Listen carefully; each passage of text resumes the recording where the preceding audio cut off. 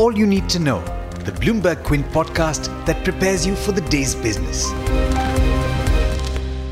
Brought to you by IIFL Securities, India's leading broking firm. Good morning. I hope you had a good weekend. I'm Alex Matthew and this is the daily morning update from Bloomberg Quint. Listen in over the next few minutes to get a head start on your week. Today is the 28th of January. Subhash Chandra's SL Group has said that it reached an understanding with lenders having a pledge on Z Group promoters' stake that the steep decline in shares of group companies would not lead to a default. Entities belonging to the Z Group tumbled in trade on Friday after a report that said that SL Group's name emerged in a probe linked to large deposits made after demonetization. Now, you're probably familiar with the FIR that was raised against former ICICI Bank CEO Chanda Kochhar last week. It turns out that Sudhanshu Dhar Mishra, the officer who had signed off on the CBI's FIR, has been transferred. That's according to a report by the ANI. The Cabinet is likely to approve a package for farmers today to boost their income and address distress in the farm sector ahead of the general election. That's a PTI report that quotes unnamed sources.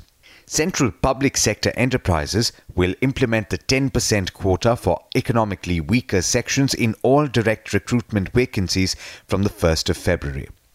And in other news, the Supreme Court on Sunday cancelled the 29th January hearing in the politically sensitive Ram Janmabhoomi Babri Masjid land title dispute.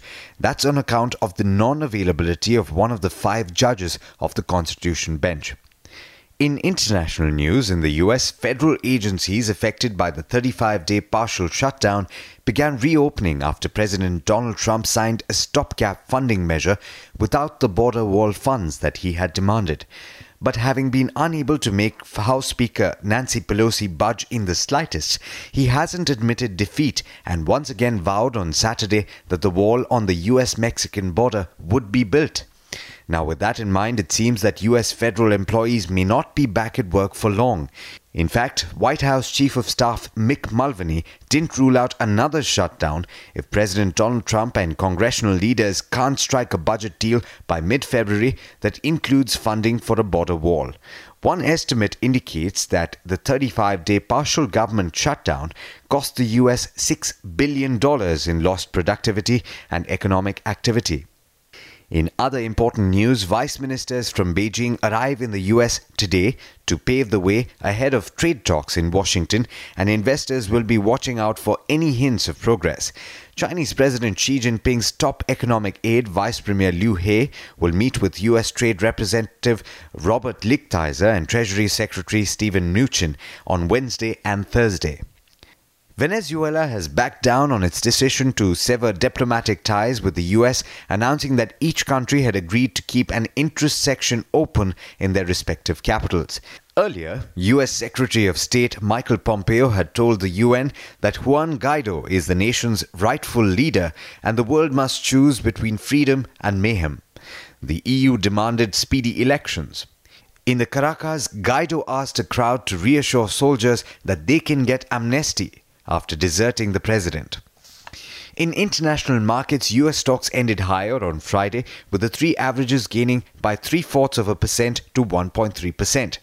In Asia this morning, only 2 of the 3 early risers were trading when I checked. The Nikkei was lower by 0.4% and the Kospi was marginally higher. With that, it's over to Darshan Mehta for the trade setup for the day in India. Morning, Darshan. How are we looking at the start of the week? Hi Alex, good morning everyone. The global cues are decent at this point of time and the SGX Nifty is indicating a positive outlook. As far as earnings season is concerned, none of the Nifty companies will come out with numbers today, but lots of mid-cap Escorts, Bank of India, Canara Bank, CED, Godrej Properties, Persistent Systems, RBL, Shriram Transport and Tata Power.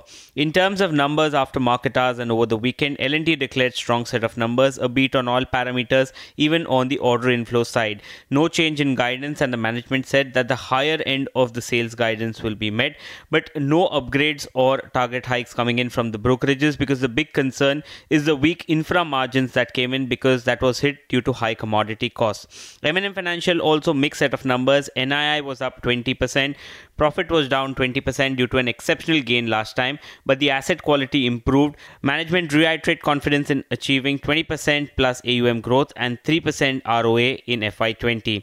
Shriram City Union Finance mixed set of numbers. Net interest income was down 3.1%. AUM contracted 3% QOQ and disbursements were cut around 30% on a quarter-on-quarter basis. Graha Finance net interest income was down 8%. Net profit was up 7%. Gati decent set of numbers. Revenues up 7%. Profit up 27% and EBITDA margins at 5% versus 5.3%. Nilkamal, weak set of numbers. Even though revenues were 8%, profit was down 17% and EBITDA was down 25% on raw material cost. Strong numbers from Saregama as well as V2 Retail. Both of them reported extremely strong set of numbers even on the EBITDA front. And Kirloskar Brother, revenues up 17%, profit up 42% and margins at 7% versus 5.6%. The two important stocks to watch today again will be ZTV and Dish TV. Promoter pledge issue hurting the stock on Friday. The management has denied any proceedings against and with respect to the articles that appeared in the wire. Subhash Chandra then wrote an open letter and SL Group then indicated that they've arrived at an agreement with the lenders. The con call is there today at 8:30. ECL Finance, that is Edelweiss and IIFL Wealth, sold significant amount of stake in Dish TV on Friday. Lupin will be in focus. The US FDA completes the inspection of the company's Pithampur unit with 6 observations. Remember, this plant is under warning letter. Mindtree has said that the Income Tax Department provisionally attaches 22 lakh shares of Coffee Day Enterprises and 53 lakh shares of VG Siddharth for a period of 6 months from Jan 25. CCD on its part has clarified that there is no tax liability. So that is something that you need to work out for. And we need to find out whether the stake sale can happen or no. NBCC receives orders worth 228 crores in New Delhi. And Dewan Housing has said that they've initiated steps to sell non-core assets and expects to close a major one by Jan 30. But there's much more you need to know before trade actually starts. For that, log on to our website, bloombergquint.com, and click on the All You Need to Know tab and you will be prepared for morning trade. Thanks, Darshan, and thank you all for listening in. This is Alex Matthews signing off. Have a great day. I hope you enjoyed listening to All You Need to Know. Did you know that you could listen to the show on the IVM Podcast app? On the IVM Podcast app, along with this, we have a number of other shows which you think you'll enjoy. Listen to Cyrus Says with Cyrus Brocha as the host. Listen to Paisa Vaisa with Anupam Gupta. The Scene and the Unseen with Amit Verma. Or Shunya One hosted by Shiladitya Mukhopadhyay and myself. Check out the IVM Podcast app to get more talk content that you will enjoy.